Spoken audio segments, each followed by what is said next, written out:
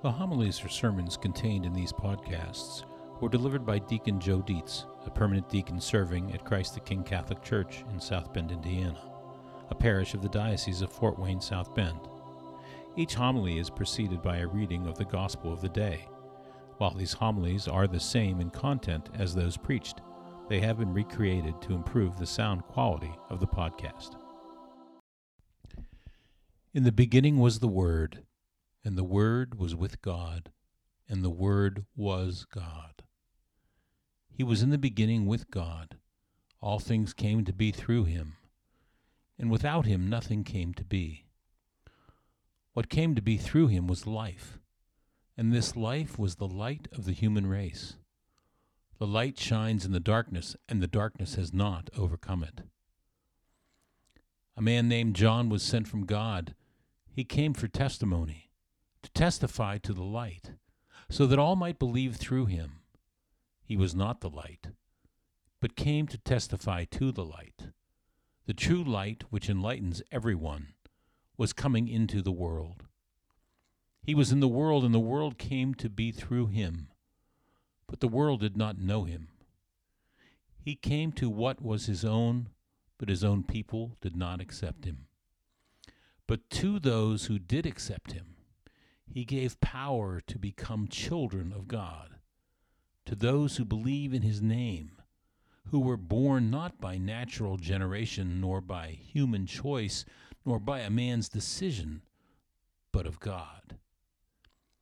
And the Word became flesh, and made his dwelling among us, and we saw his glory, the glory as of the Father's only begotten Son, full of grace and truth. John testified to him and cried out, saying, "This was he of whom I said, the one who is coming after me ranks ahead of me, because he existed before me." From his fullness we have all received grace in place of grace, because while the law was given through Moses, grace and truth came through Jesus Christ. No one has ever seen God, the only begotten Son, God, who is at the Father's side, has revealed him.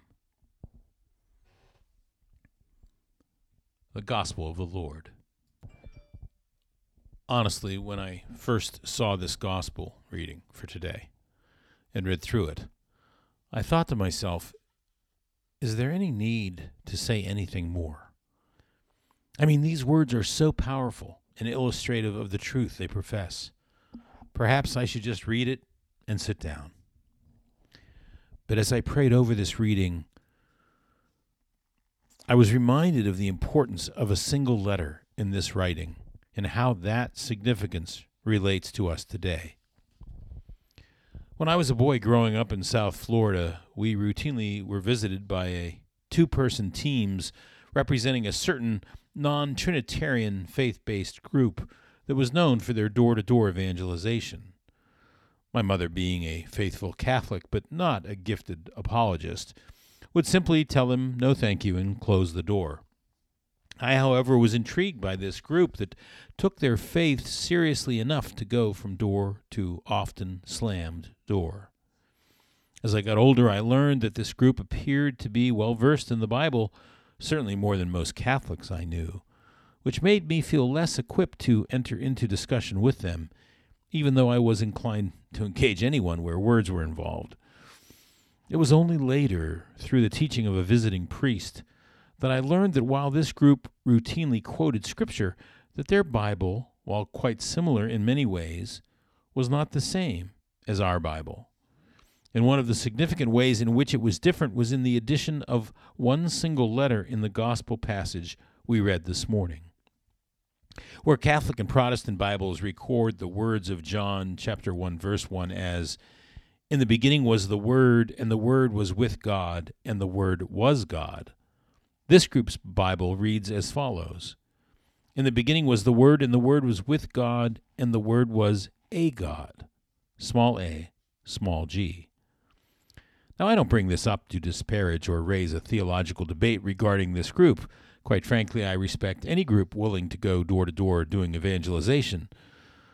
Once my own apologetic background improved, I found myself welcoming all such visitors to sit down and discuss our beliefs. Although after a few such visits, I found that I must have been put on a list of some sort, as they would skip my house as they went down the street for some reason. But as I said, the reason I bring this up is not to discuss the differences between that group's beliefs and Catholicism, but because as I reflected on the significance that adding this one additional letter made to the text, I realized that in some ways it feels as if part of our world today is attempting to make that change within the Christian church. Not as a result of some differing foundational theological point of view, but simply through the rejection of any claim of exclusive deity or belief. Perceived individual freedom has become more important than declaring the truth that leads to actual freedom. And while the premise is that everyone is okay to believe what they want, it must be a private matter. And any suggestion of a universal truth, that what you believe might encroach on what I believe or don't believe, is completely unacceptable. Therefore, this statement that Jesus, the Word of God, is God, and therefore the supreme being and superior to all others, would be rejected in favor of the less divisive, more inclusive point of view that Jesus is not the God, but is simply a God. Not the way, just one way. Another option among many to believe whatever one chooses to believe. In an effort to avoid conflict, to get along, and avoid hostile pushback, in order to be open to every point of view and at all costs avoid being labeled with some negative term, some church members have seen, dare I say aloud, Jesus Christ, the Word made flesh, to be moved from the status of God to the status of a God. As they retreat from the disposition of zealous apostolic believer to that of politically correct, get along, don't be judgmental, everyone is okay, ho-hum believer. Now, don't get me wrong, every person certainly has a right to believe as they wish, and we as Catholic Christians are called to love every one of them. However, that does not mean that we have to diminish or reduce the reason we work so hard to love them. And that reason is that Jesus Christ is God, the Creator, the Savior, the just judge. He is not a God. He is not equal to others, one of many cafeteria options. He is not some far-out antiquated vestige from the past era.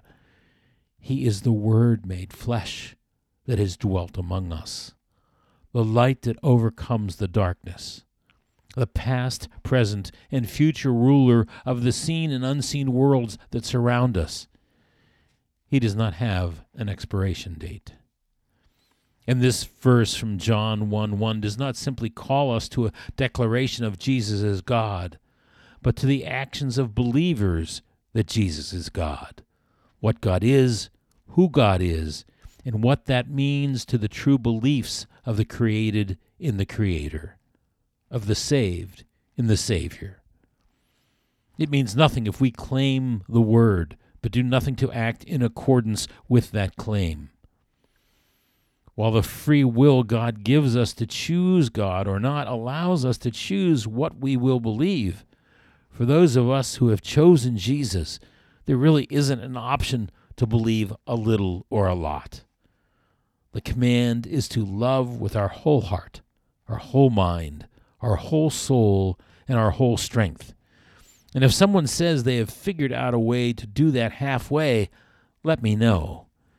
Because to paraphrase a line from one of my favorite movies, The Princess Bride, if they think that they can love God with their whole being in a part-time, partially engaged way, I don't think that word whole means what they think it means. So as we enter into this new year, basking in the divinely inspired words of this awesome gospel, let us resolve to seek God's grace and empowerment so that we too might testify to the light and witness to the world His glory, His grace, and is truth. For questions or comments on this homily, write to deaconjoe2017@gmail.com.